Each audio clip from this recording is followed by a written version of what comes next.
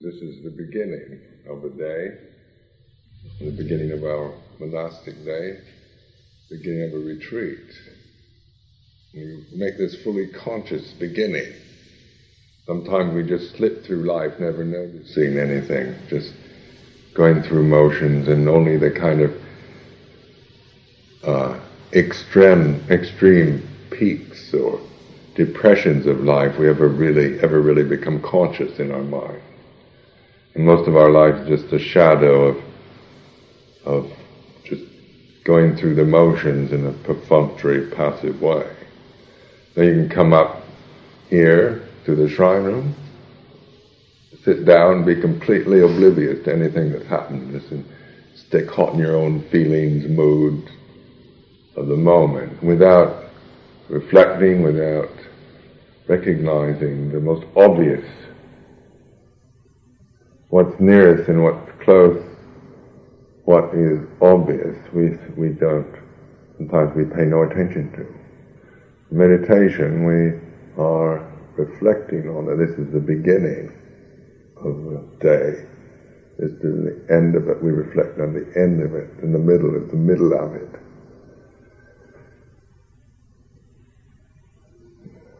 Reflecting on this is the beginning of a retreat, meditation retreat, which is another perception of the mind, isn't it? What does a retreat mean? What do you expect? Having that perception now, what does that do to the mind? Beginning of a retreat, and what is your reaction to going on retreat? Make all kinds of plans to do this or that, or attainments. So maybe you're dreading it, fearing it, or expecting. That you can observe. Beginning of a retreat, just as we note the end of it, what we call a retreat. A span of time designated for a certain way of doing something.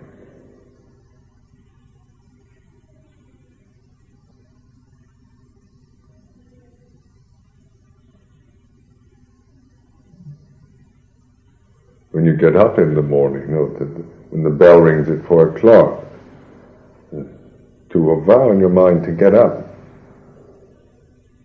immediately, rather than just laying there thinking about getting up. Train the body to move like that is skillful.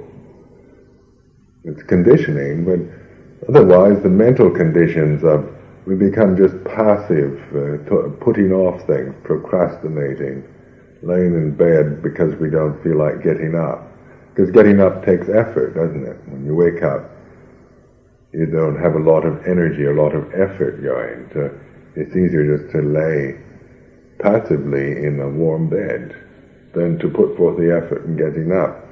And in our practice now, you need to put forth that kind of effort of getting up, of doing something, rather than just passively slipping into that, what's easiest, what's most comfortable.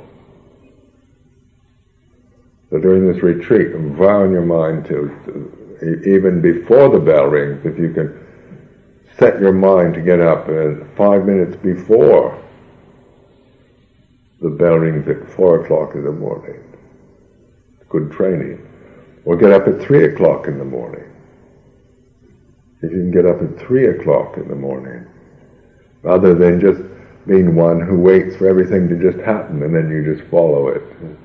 If you can train yourself to move around the schedule rather than just be kind of a conditioned creature of the schedule. Use the schedule as a skillful means, a kind of reflection and a guide, rather than just being a slave to it. It's easier to sleep or stay in bed 5 minutes after the bell more than to put forth the effort of arising 5 minutes before the bell, isn't it? Or do you take what's easiest? Do you do what is the easiest thing to do? It takes the least amount of effort. Because effort is, it's not all that pleasant enough to exert effort in situations. Especially when you're feeling passive or comfortable or just waking up. And one habit is to just drift, fall, indulge into that passive state of the easiest, most comfortable thing to do. But as someone knows now, you're training. It's a training process. It's very important to train, like it's a way to practice. Otherwise, your life, as you get older, you'll just sink into senility and passivity and fear. And as you can see, many people that come here, whose minds, when they get older, just are, there's nothing much they can do because they have not developed, practiced while they're young. So they just sink into depression and fear and wrong views, because that's the easiest thing to do. It takes effort not to be caught in a mood, doesn't it? Caught up in the easiest thing to do is just follow every mood that comes into your mind.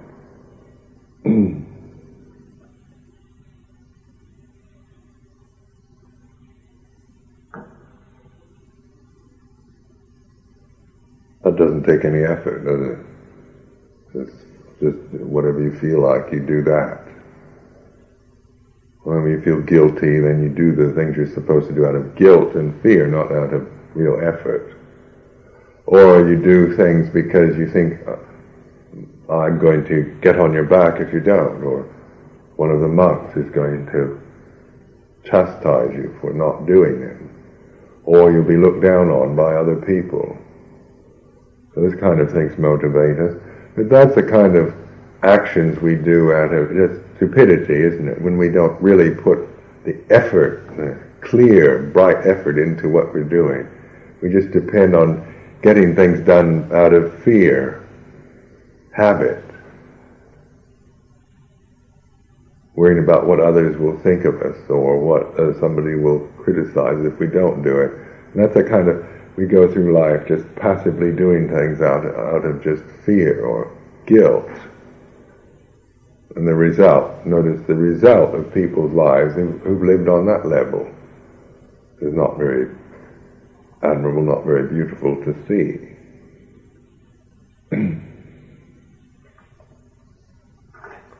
And this life is not military camp, as I've stated before, so it's not, we're not going to go around beating you or saying anything, really. If you can, if you want to just follow each mood, if you're determined to be miserable and not be enlightened, then that's your decision in this life. But the encouragement and the movement is toward realization, toward enlightenment. And if you have no interest in that, then it's best not to be here. Better to go somewhere else. Because it's a waste of our time, the communities, the alms offered, if you're not serious and sincere in the intention towards realization, towards enlightenment. If that's not your sincere intention, then best to leave. Go someplace where what you want to do is you can do it with people like yourself.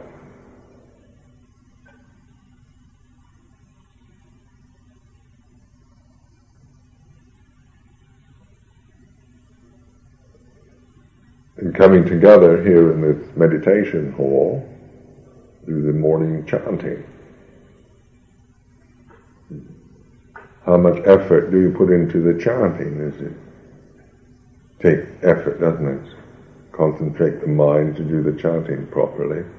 One can just do it like one of these parrots and just go through the motion. But this also is something to put effort into and make bright in the mind. Offering for the day, reflection for the day, the candles, the incense, flowers.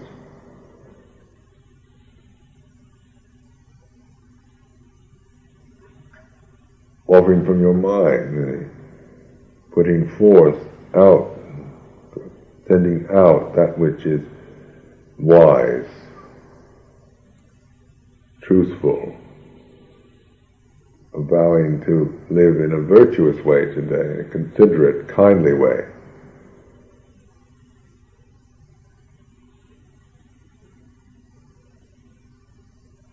Then we reflect on the Buddha Dhamma Sangha. There are always important reflections for our life. The Buddha, the awakened one, that which is awake, that which is alert, that which knows. Gautama the Buddha, the sage who established this traditional form that we're using now. Reflect on that. This we're using the form, the Dhamma teaching of a tradition established by Gautama the Buddha in India 2,527 years ago. This is the teaching, this is the tool that we're using. Not believing in, not we believe in what Gautama the Buddha taught, but we're using it. Or how are we using it? By reflecting on it, using it to observe the way things are. Like right now, the way it is right now, use this ability to reflect on the way it is right now as it's in your consciousness.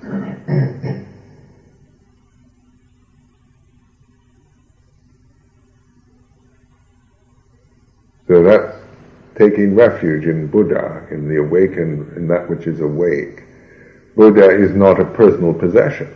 You say, my Buddha is in contrast to yours. So, not one person has more Buddha than the other.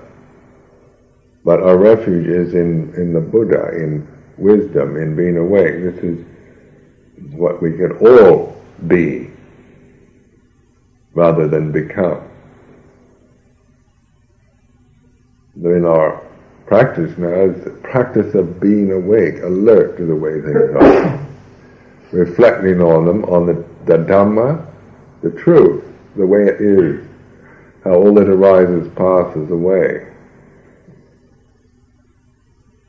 how everything that is born dies. This is the way the whole sensual experience is. If you observe it, you're observing this.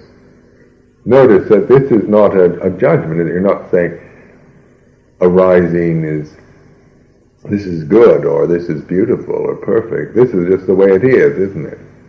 If you observe, if you're one who really watches and reflects on things, you see that any mental condition or physical one arises and passes, begins and ends. So you're contemplating Dhamma, you're reflecting on the way it is, rather than the way you believe or the way you think you wish it were or would like things to be.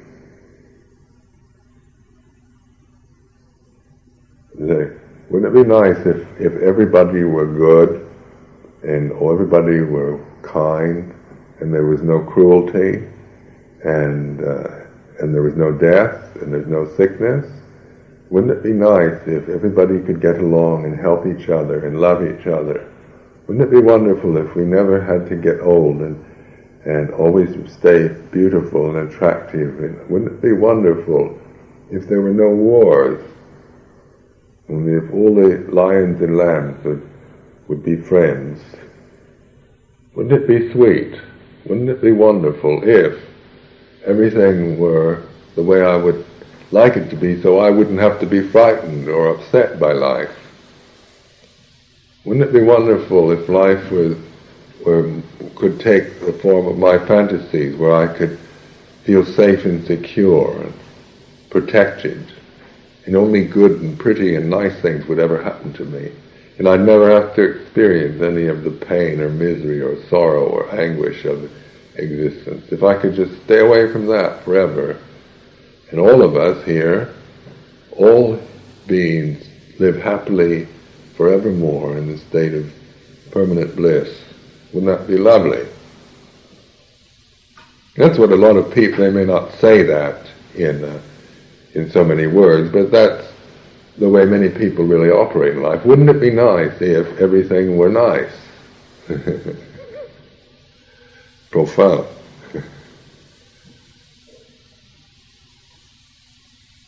We should all love each other. This is true. It would be nice if everything was nice. There's no question of that. And it would be good if everybody loved each other. And if there was no war, and lambs and lions could be friends. I'm not being cynical. I'm just pointing out a kind of assumptions and wishes are that way, but how are things? What is the way things really operate in life, in the sensory world? What is the nature of the sensory world? What is it to oneself, and what do we have to learn from it? What do we have to learn from the pain of our existence and the sorrow and anguish of it, as well as from the beauty and the goodness of it? This is a wise reflection, not just wishful thinking and pretty thoughts. This is the Buddha, that which is awake, observing the way things are, observing, knowing the Dhamma, that what arises passes. That birth conditions death. So why does somebody have to die?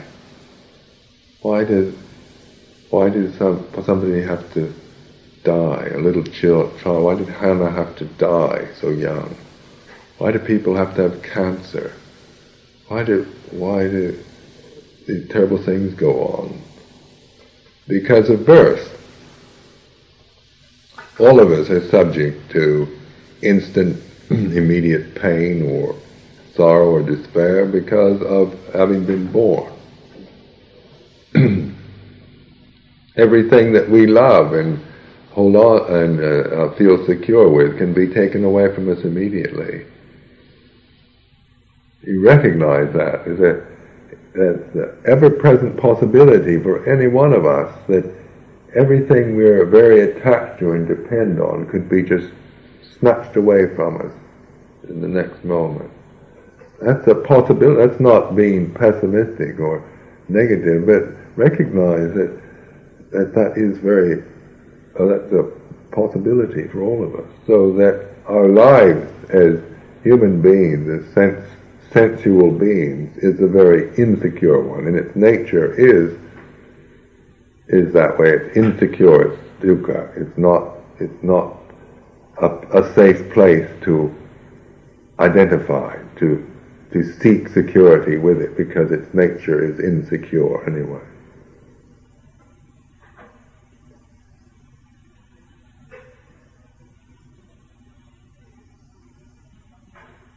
So that this way of reflecting is a way of a Buddha, observing the way things are, that what arises passes.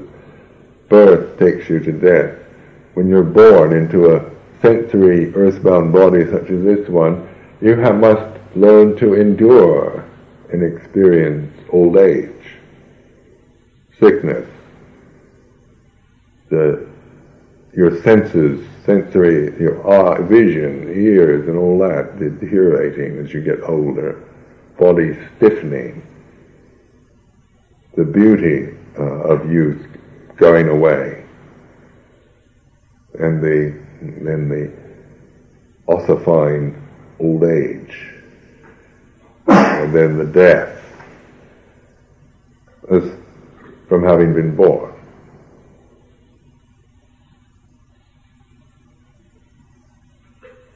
It's like it's winter time now. So if there were no spring, there wouldn't be any winter. Spring, summer, autumn, winter, and then spring again. It's a cycle.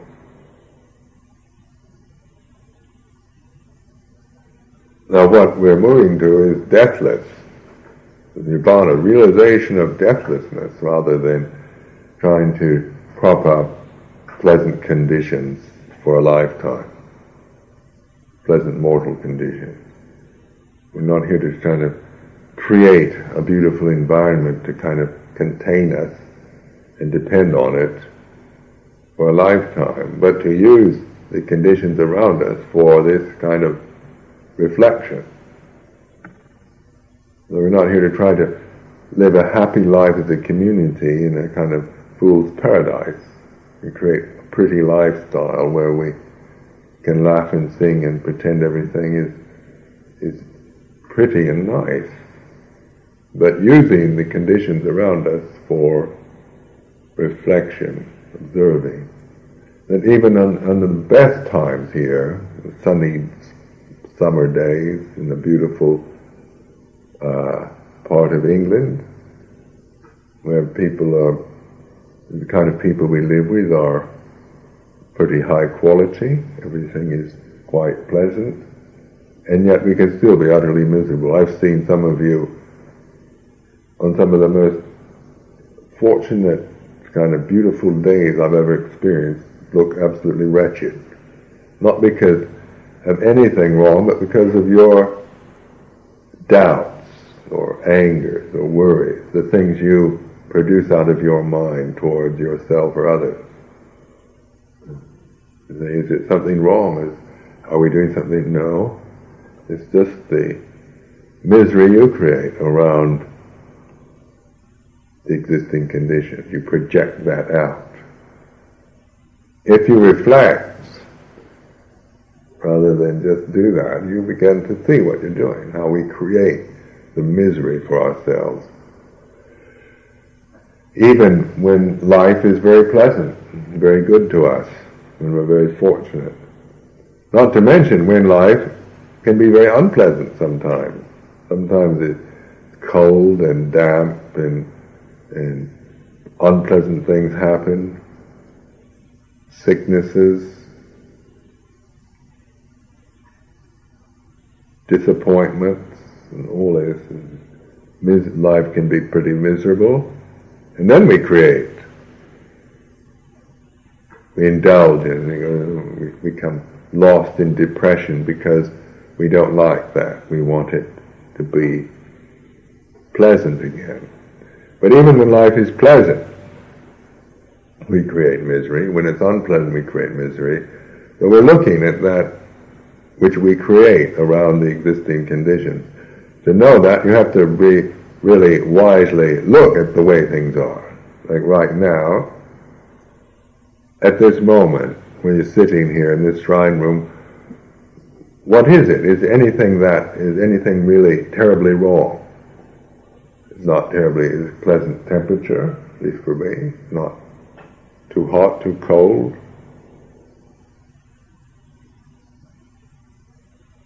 Nothing. There's no kind of like wild tigers lurking around, waiting to. There's no kind of communist guerrillas taking shots at us. There's no immediate threats, nothing to really do except be here. So then you have a way of looking at what is truly miserable, what might be miserable, like if it was too cold or you were feeling really ill or sick or this, then you can recognize that and begin to reflect on that, on the feelings of being cold or not feeling well or feeling sleepy or dull.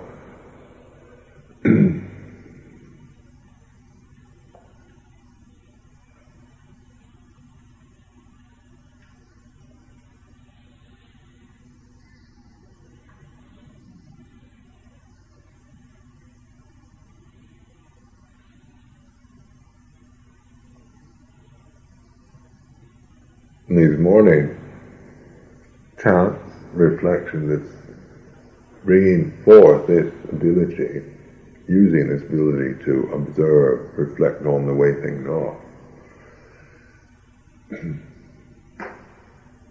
The Sangha now is the Sangha, refuge in Sangha, the one who practices, who does it, Supatipanno, who is sincere kind of being, who's actually practicing it, not just talking about it or believing in it, but actually does it. practices the teaching of Buddha. And what I've been describing, actually awakening, watching, being alert to the way things are, with the misery of the moment, to really observe it and reflect off it rather than just eradicate it or indulge in it.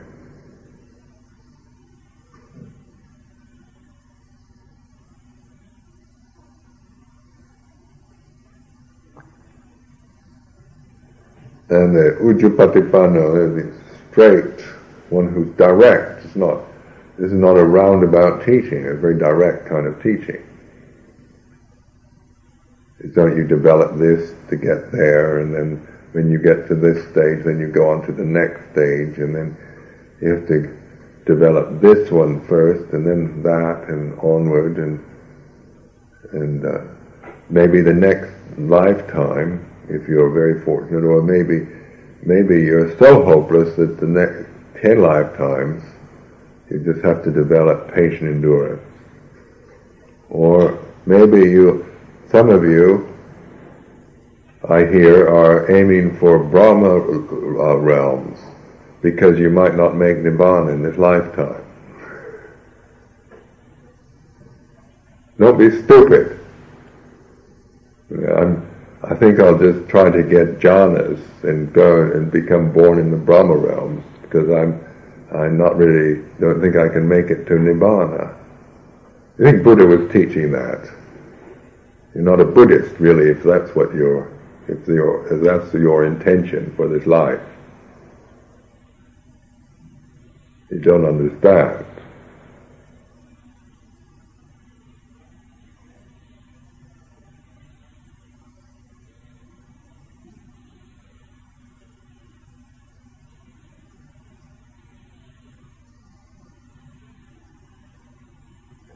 Maybe the next lifetime I'll be born I'll have more barami and be born a little better, so then I can really practice. Don't believe that. That's just ignorance from your own mind when you're creating that kind of vision. Nibbana is to be realized here and now. It's not next lifetime. If you believe that Nibbana, you have to wait for the next lifetime, and you don't really understand anything the Buddha taught. Hopeless case. But when you think that the Nibbana, the goal of a Buddhist, is a realization of deathlessness now. It's not even tomorrow. Not even the next moment. Now is an immediate one. It's Ujjapatipanno, straight, direct. And if you notice, the Buddha never really praised anyone for being reborn in the Brahma realms, or going to the heavenly realms, seeking all that, and put it down as not very clever of anyone to put that as the goal for one's life.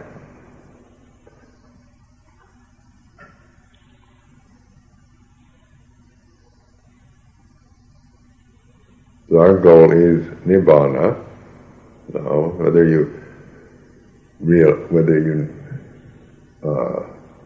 whatever you think of that, you can observe, but make that your clear intention, the realization of truth, realization of deathlessness. Now,